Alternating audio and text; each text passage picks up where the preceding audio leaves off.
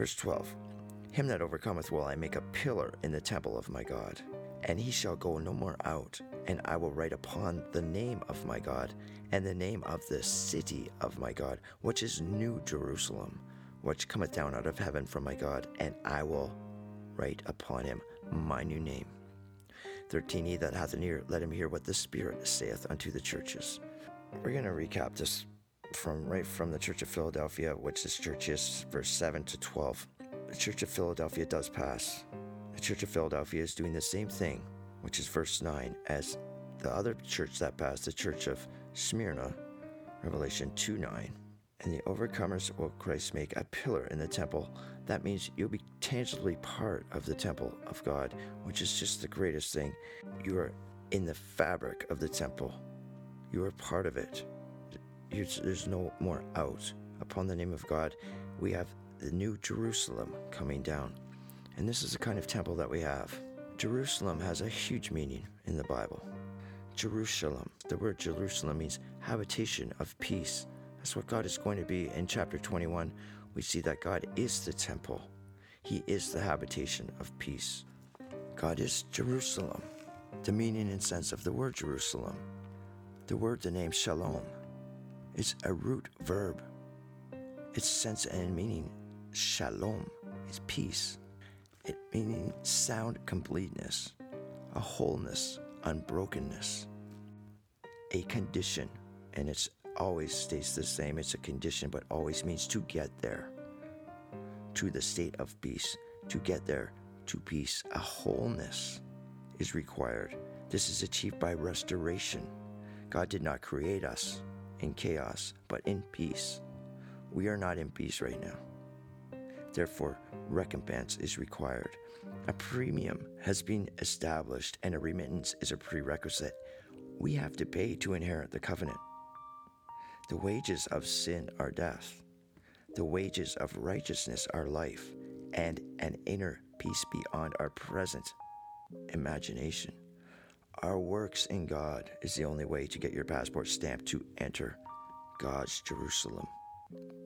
Peace in New Jerusalem is a direct reflection of the true meaning of Jerusalem, the habitation of peace. Satan is peace through oppression, dictatorship, thuggery, bullying, individually or on a collective, censoring people, forcing people to think a certain way, not giving people options, or someone thinks a different way and expresses it. What happens? They could get their head chopped off. Torture. That's basic human rights being denied. That's Satan's peace. So he can go grandstand on his multimedia dynasty, claiming world peace when he sits where he ought not, in his role as the Antichrist. God is Jerusalem, completeness, harmony, undividedness. It's not wars. It's peace through understanding. We're gonna concentrate more on that. I'm gonna do a side study on that word Jerusalem. It's just the greatest thing. Verses concerning the Church of Philadelphia, and they did pass. 14. And unto the angel of the church of Laodiceans write, these things saith the Amen, the faithful and true witness, the beginning of the creation of God. 14. What is happening here? That's Jesus Christ. He is the Amen. That is what Amen means. The faithful and true witness of the creation of God. We know from Genesis chapter 1, verse 1, God created the heavens and the earth. It does not say when. It does not say 6,000 years ago. It does not say 10,000. It was major eons ago. It was forever ago, it almost seems. It became void and without form. The word was means became. We have reference here to the creation of God. Who is there? Proverbs chapter 8 will tell us wisdom was there with God in the beginning when God became a consciousness and there was nothing around but pulverized dust. Not even the first Adam. The true witness, faithful, Jesus Christ, Yeshua, Messiah, was there as wisdom personified.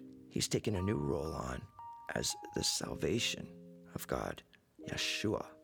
15, I know thy works, that thou art neither hot nor cold.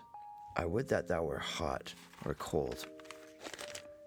So then, because thou art lukewarm, and neither hot or cold, I will spew thee out of my mouth. What's going on here? Hot or cold? We're talking the cold people are the fence sitters. They can't take a stand on a subject, especially what they perceive as controversial outside of any popular opinion. With God's word, there is no neutral territory. You're hot on it or you're cold against it. Undecided and unsure, these people make up better ways to live in their minds when God's word is inconvenient or unpopular. Let's go to verse 17. Because thou sayest, I am rich and increased with goods, and have need of nothing, and knowest not that thou art wretched and miserable and poor and blind and naked. We're talking about the lukewarm people. Neutral territory, middle of the road. They're undecided, unsure, unsettled, afraid to make a stand. What if these people were in heaven? Like they're just a fence sitting. What's even worse than the fence sitters that won't take a stand on a subject? People that are sitting in the middle with them on the bleachers that have an opinion on something they know nothing about. They will criticize things they haven't even studied. Do you want those people in heaven? That's a drag. Do we pray for those people? We pray hard for those people. Verse 17, these people think they're rich. Increased with stuff. They don't think they need anything. They got all the stuff they need. But they know us nothing, that they're wretched, miserable, and poor, and blind, and naked. Explains more here in 18. I will counsel thee to redeem of me gold tried in the fire, that thou mayest be as rich, and white raiment, that thou mayest be as clothed, and that thy shame of thy nakedness do not appear, and anoint thine eyes with eye salve, that thou mayest see. Here's some counsel right from Jesus Christ. You have to redeem me of gold in the fire. It means I want to get paid back for what's going on here. You guys have put poison into the word. You guys have added to the word.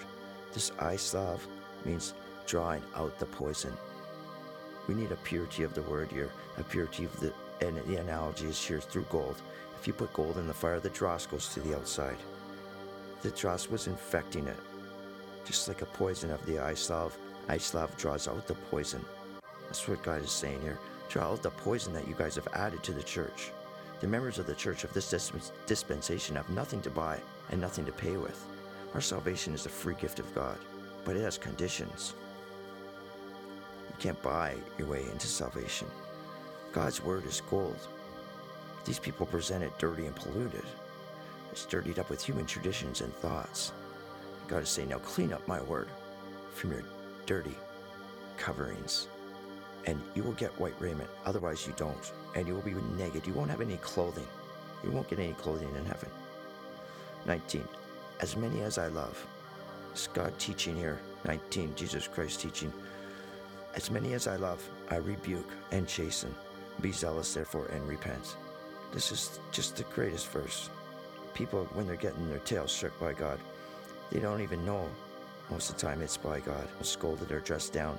They're getting chastened. Learn your lesson from it. Be zealous, therefore. Don't be middle of the road. I'm just trying to be a middle of the road person, neutral. There is no neutral territory with God.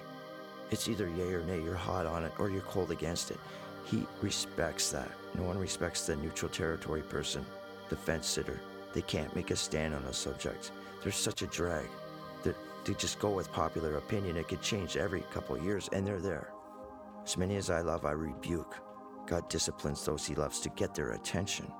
Be zealous, therefore, and repent. Don't be a gritty person. 20. Behold, I stand at the door. Jesus Christ speaking. Behold, I stand at the door and knock.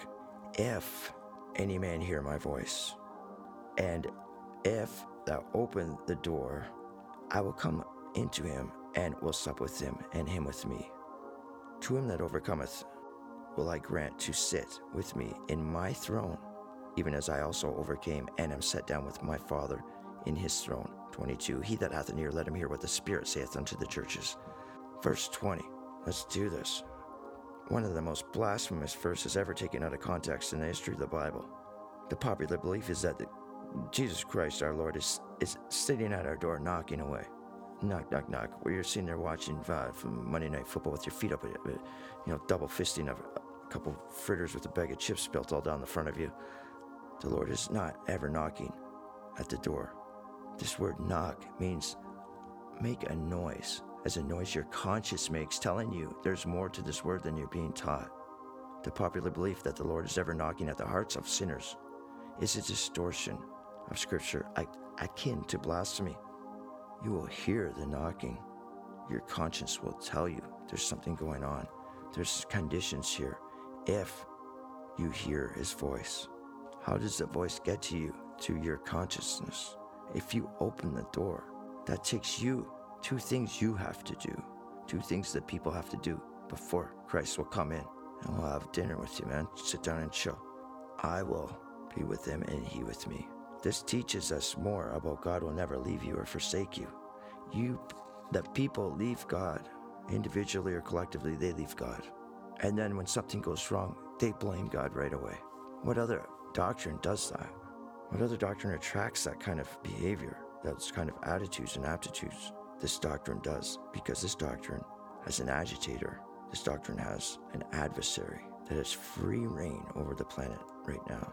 Satan and his 4 empires. He that hath an ear, let him hear what the Spirit saith unto the churches. And that's chapter 3. And isn't that just the greatest thing? I hope you enjoyed that. It's my pleasure bringing it to you. Now, if you would, please visit us at thecompaniachapel.com. Please press subscribe and like on the podcast. If we have helped you with God's word, please help us spread our Heavenly Father's precious word. Companion Chapel is a registered nonprofit ministry. This entrusts your much needed gratuities go directly into Bible teaching and count as your blessings and works in front of God. The grace of our Lord Jesus Christ be with you all. And I just know you all will be coming back for the next chapter. Until then, we really appreciate you for listening. Tell your friends. Thank you very much. And have a great day. Bye.